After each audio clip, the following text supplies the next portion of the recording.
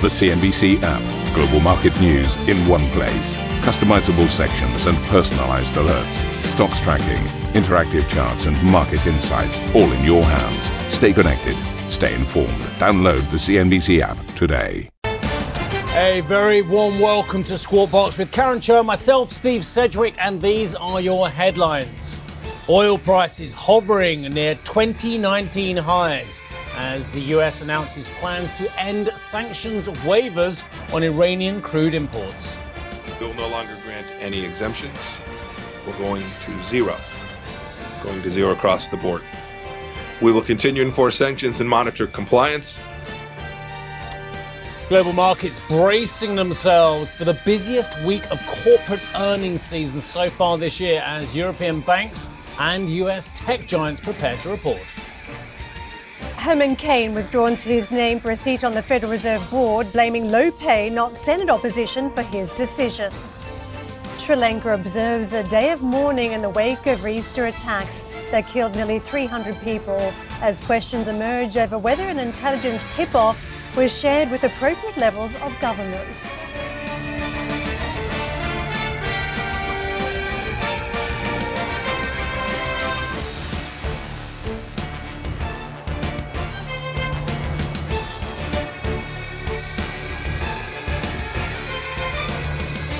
Good morning, welcome back after our long break over the Easter weekend. Hope you had plenty of Easter eggs to celebrate. Let me take you to some of the Asian market action as we start off the trading weekend. A fairly muted picture, particularly for Chinese stocks, and some down to a report that crossed in the South China Morning Post, which effectively quoted the committee, the China's policy-making committee, looking at structural changes to the economy rather than stimulus. And if you think about some of the messaging of late that's bolstered the stock market, it has been promises of the addition of more stimulus to prop up the economy that has carried the stock market a fair way. Now, the data has started to stabilize to an extent, and that's created a little bit more optimism around the mainland market. But this subtle shift in tone around structural changes, structural reforms, has just impacted the trading session. You can see we are slightly softer in session, down by 1/3% versus gains for Australia, about 0.8 firmer there, and on the flat line for Japanese stocks. The US markets, it is a fairly big week as we wade through a whole lot of corporate earnings this week. And if you look at the trading action yesterday, the Dow actually pulling back in session 48 points. Now, some of this down to contribution from Boeing, one of the worst performers. All this after New York Times report that workers at the company's 787 jet plane also complained about fairly shoddy production practices and safety. This after issues from the aircraft maker. So the fortunes of the Dow impacted by Boeing's fortunes, as you saw, pull back by 0.2%. The rest of the markets somewhat supported, only 1/10 on the S&P, 2/10 for the Nasdaq. Where we're trading on the Dow, the S&P and Nasdaq, they're within about 2% of records. But it takes you back to this earnings season, why it's so important. Investors are looking for some information that suggests that the rally is worthwhile, that the rally is justified. And so far over the course of this week, we've had Halliburton, Kimberly-Clark both reporting better than expected quarterly results, but a whole bunch of other companies are expected to report this week. 140 S&P 500 companies, including Coca-Cola, Procter & Gamble, the likes of the big tech names, Twitter, Facebook, Microsoft, and Tesla, all due on the ticket as well. Oil prices, a big factor coming through from energy prices now. We saw WTI in session yesterday hit its highest level since October. It posted its best day of gains since February. The surge in oil prices, about 3% across the course of the session yesterday, hitting some of these highs for 2019. All after Trump announced that effectively buyers will end imports from Iran. So no more waivers for that country come the 1st of next month. You can see 74 on the handle on Brent, 65 on WTI. So again, we have, I think, some unusuals in the market trading action down to the Trump administration. So much to discuss there. Good morning to you. Lovely to see you. It's been a long time. Yes, I feel very rusty. You're sporting? Sorry? Is that a tan you're sporting? A tan. It's a Sussex tan. Yes, the finest, better weather than the Med, I'm told. In fact, Sussex. Did you know Sussex is the sunniest county in the United Kingdom? Really? So what did you clock up? All those people in Cornwall and Devon eat your heart out. Well, I was in Norfolk, so I was 24. Norfolk's lovely as well. What a lovely council. Yeah, what's normal for Norfolk though? Do you know it's a special day in Ethiopia, Georgia, Iberia, which includes Catalonia, Aragon, Valencia, Portugal, Brazil, big Russia, Bulgaria. Good morning, Thanos Papasavas. He's with us as well. Do you know why it's a special day? Well, because they all have some form of patronage or celebration of the St. George. Oh, of course. And of course, it's English St. George. Yes. Well, you know the one that all those Brexiteers, they wave that flag because they want to get away from all those pesky Europeans. Well, he actually has an association with many of those pesky Europeans, apparently, as well. So happy St. George's Day to all of you. Got my special cufflinks on. Do you? St. George's cufflinks? Got my special cufflinks. Very good. In fact, I wear them every other single day. It's got nothing to do with it. Anyway, let's talk about oil. Speaking to reporters about the decision not to reissue waivers for Iranian oil imports, the Secretary of State for the US, Mike Pompeo, said there would be no exceptions. We're going to zero across the board. We will continue to enforce sanctions and monitor compliance. Any nation or entity interacting with Iran should do its diligence and err on the side of caution. The risks are simply not going to be worth the benefits. We have used the highest possible care in our decision to ensure market stability. The United States has been in constant discussion with allies and partners to help them transition away from Iranian crude to other alternatives. Well, this is absolutely fascinating, and there are so many points to the story here, because on another day, Mr. Trump will be saying, come on, OPEC, no price constraints, no production constraints, pump oil because I'm worried about re-election as well. But on another day, i.e. today, he's saying, yep, we can do without Iranian oil. But Dan Murphy, who's been looking at all the nuances of this story, joins us now to talk about oil from Abu Dhabi. Good morning, Dan. Hi there, Steve. Good morning, guys from the Middle East. Yes, a huge story in the oil patch, and this news about the Iranian waivers certainly sent a shockwave through a market that is already vulnerable to supply-side headlines. It certainly creates a lot more uncertainty for the price outlook, at least in the near term, but it also opens the door for potentially higher prices in the midterm. Now, what we're seeing right now with regards to prices is this. As Karen pointed out for you before, Brent crude tracking below the 75 USD handle, but now it's 74.33, up 0.4%. So indeed, 2019 highs here. NYMEX crude at 65.89 US a barrel, up 0.5%. So what does this mean for the oil patch? It is certainly an interesting talking point. Essentially, ending the Iran waivers is going to give OPEC Plus more clarity as they come into this now critical JMMC meeting in Saudi Arabia, and also the OPEC meeting coming up in June. But it does also heap more pressure on the Saudi side to act. And while the Saudi Energy Minister Khalid Al-Falih has already said that he will coordinate with fellow oil producers to ensure that the market does not go out of balance, it's still unclear if the Saudis and the UAE, which the United States has now brought on side, and other major producers are going to go ahead and hit the gas when it comes to extending output to make up for Iran's shortfall. What this also does is essentially mean that the US has a greater control over the oil market. Getting these supply assurances from Saudi Arabia and the UAE means that President Trump can basically have his cake and eat it too. He can show he's attempting to limit that oil price upside while also cutting waivers to enforce economic pressure on Iran, which is certainly something that he has been attempting to do, a hallmark of his foreign policy in the Middle East. But what this also does is certainly cast doubt on an extension of the current OPEC Plus supply agreement. Up until now, the conversation has been, yes, these major producers are likely to go ahead with an extension of that 1.2 million barrel production agreement. Now that supply will be tightening, that has been cast into doubt and is now a huge question as we come into this JMMC meeting in Jeddah.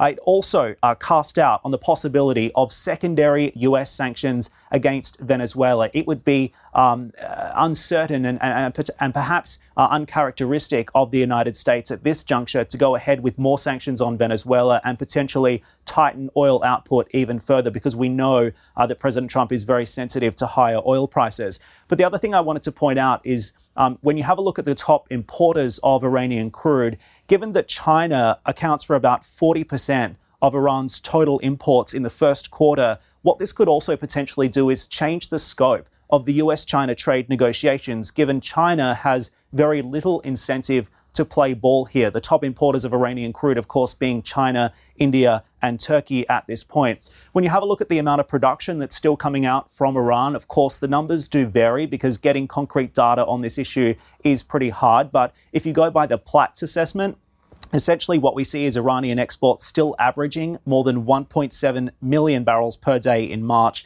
That includes about 630,000 barrels going into China and more than 360,000 barrels going into India, which are its top two customers. So this is going to be interesting to watch, guys, and particularly when you factor this in with what we have with regards to the OPEC plus supply cuts, geopolitical tensions in Libya, those possible sanctions on Venezuela, the uncertainty surrounding Iran. The supply side risks in this market appear to be building, and that's certainly something that we're going to be looking out for in the near term. One other thing to point out for you is the Iranian response, and this is also a key risk to the supply side. The Iranians have essentially told the Americans that they will potentially shut off the Strait of Hormuz, of course, that critical oil choke point, one of the most vital oil trading centers in the world, a trading passage in the world. And clearly that could also present a risk to prices in the near term. So huge story to unpack for you guys. We're going to be following this throughout the course of the morning. Yeah, I just had one more thing. The US gasoline prices, average per gallon last week, $2.83. That is the highest level since last October. It is 56 cents higher since the end of 2018 and is only 10 cents off the 5-year high. That is a major problem for the president and re-election because it's one of the key things that Americans look at when they look at their economic well-being is the price of the gasoline they're putting in their tanks as well. And so he will be on Twitter, I can assure you, encouraging, should we say, others to make up that Iranian slack. No doubt. Let's bring Thanos Papasavas into the conversation, founder and CIO of ABP Invest. Many issues that this oil story brings up. I want to go straight to China because we have been trading very firmly across our markets that there is a resolution within sight between the US and China on trade. Now, this issue around oil, and China has pushed back quite strongly about the lack of waivers, given it does take about half of that product from Iran. What's the impact here? Do you think there's a possible negative for those hoping for a trade resolution?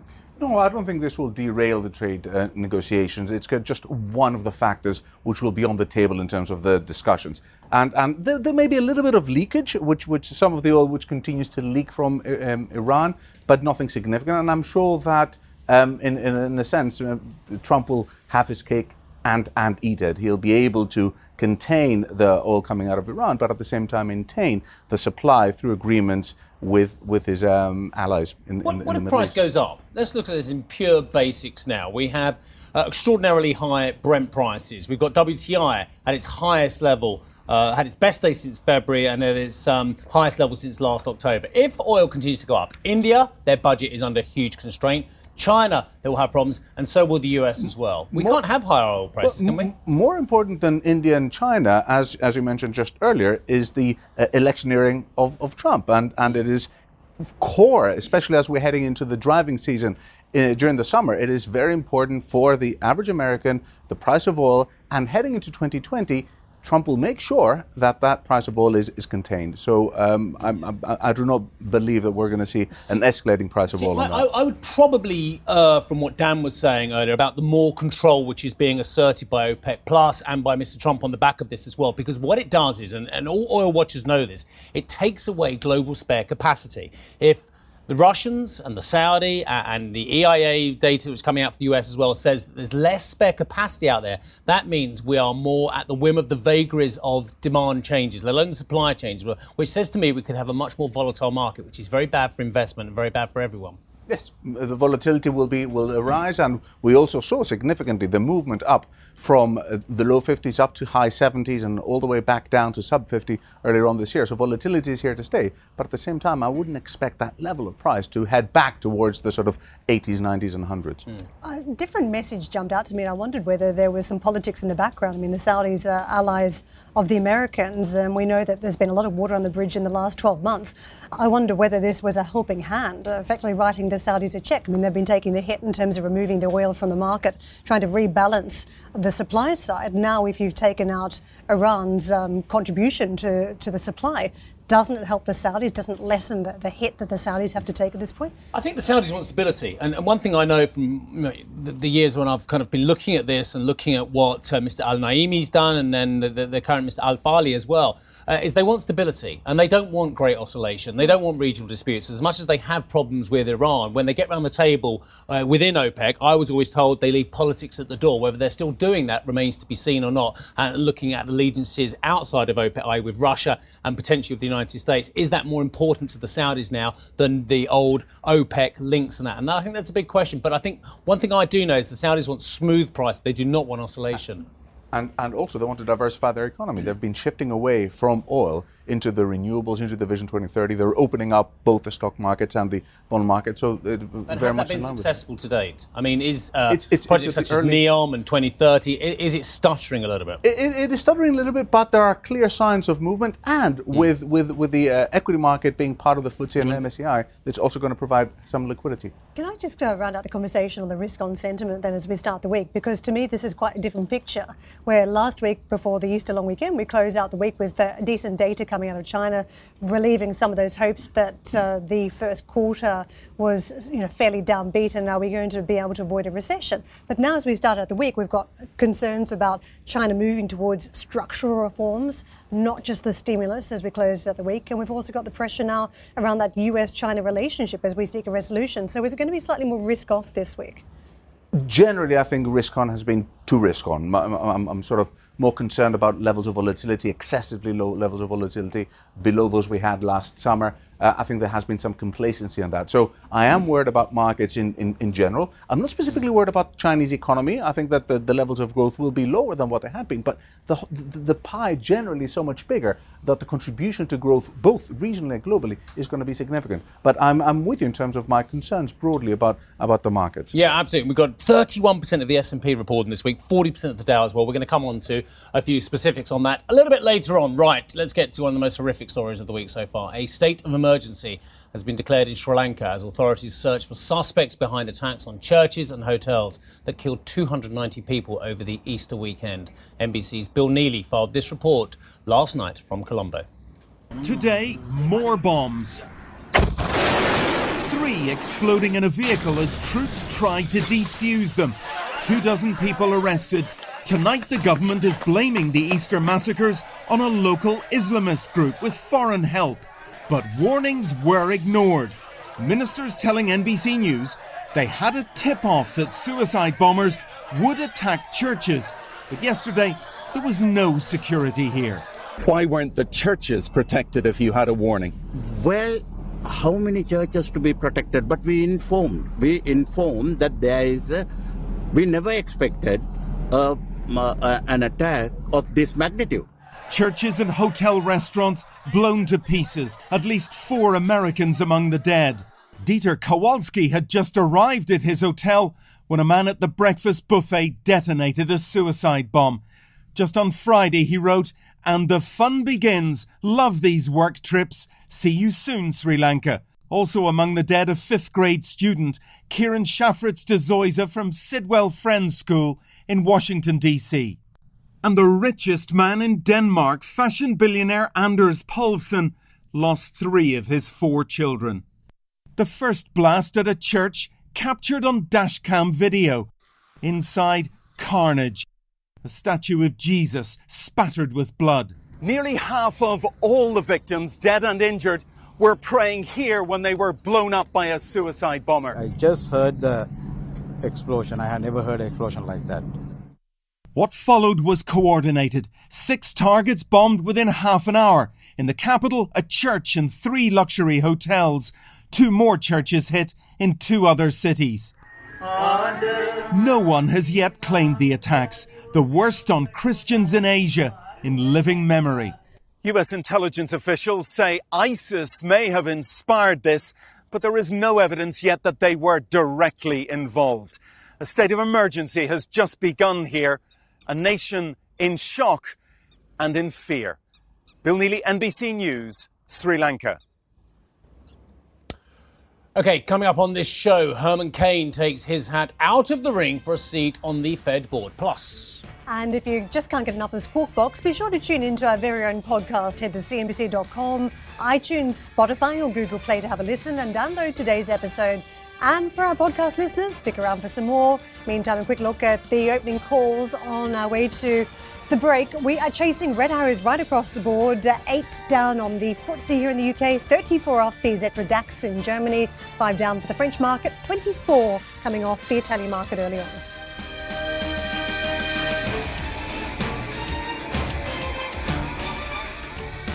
Welcome back. Herman Cain has withdrawn himself from consideration for a seat on the Federal Reserve Board. Writing about his decision on conservative website The Western Journal, Cain said it was an honour to be picked by President Trump, but that the role would limit his influence and his earnings. Interesting. 4 Republican US senators had said they would oppose Cain's prospective nomination, effectively ending his chances of securing confirmation. Karen. A quick look at how we are shaping up on dollar crosses morning session. You can see sterling just clawing back a little bit of territory, 129.87. Euro dollar on the defensive, 112.49 this morning. Dollar weaker to the Japanese yen, but gaining to the Chinese currency. Let's come back to Thanos and have a chat about what's playing out on foreign exchange markets. Thanos Papasava is with us, founder and CIO at ABP Invest. It feels as though the market's treading water on some of these currencies. The dollar index, for instance, a little bit off the highs, but not exactly cratering. So what's taking place? What's the psychology, do you think? Well, I think we're going to be seeing a further strength of the dollar towards the end of the year on both economic differentials and interest rate differentials. My view is that the Fed is going to do another U-turn.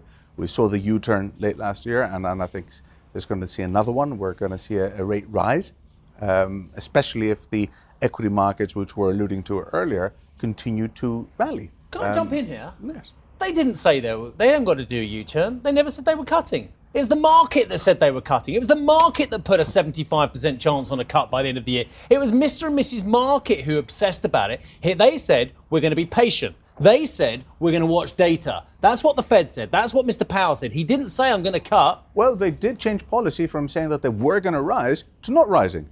Well, but they didn't say they were going to cut, and that's what the market had penciled in. That's a fair point. They didn't say they weren't going to rise. They said they were going to not be prescriptive about rate rises going forward. They said they were going to be patient and data-driven. Yeah, but late last year, when they had the forecast and expectations for 2019, there was still a number of rate hikes into the forecast. Well, I think there's still rate hikes in the dot plot, isn't there? True, but in terms of so then they didn't change. Oh, that's being no, it's not actually. But no, I don't believe I am being pedantic, and I'm trying to be deliberately provocative with you because you're an FX expert and I'm not. But I really believe that the market gets itself.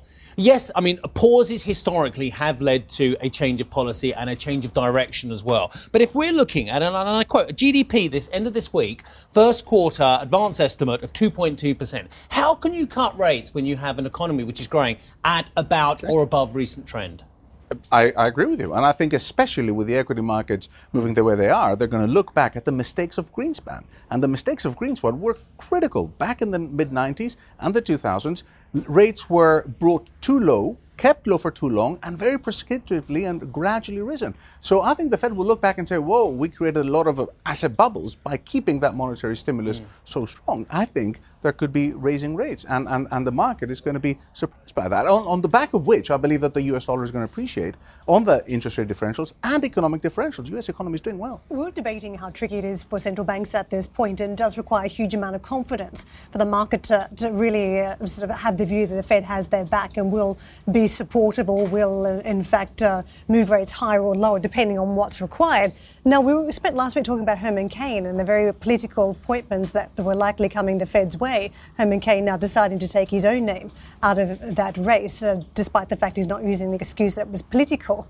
Is it better at this point? Is it mindful to have a Fed that is not too political, given how much confidence is required by the markets? Oh, totally. And I think this is an issue generally not only with the Fed, but broader central banks. We've got concerns about the central bank in India, in Turkey. So this is going to be a phenomenon generally with the politicization of the central bank. But moving back to the Fed, and again, one of the reasons why, in my view, they'll be moving sooner rather than later, is to stay away from that 2020 electioneering period. Whereas if they do put a couple of interest rate moves back towards the end of this year, they'll at least reduce their pressure from having to act in 2020. And they are going to get the stick. And if they hike, they'll become a political Fed regardless, won't they? He'll be tweeting furiously.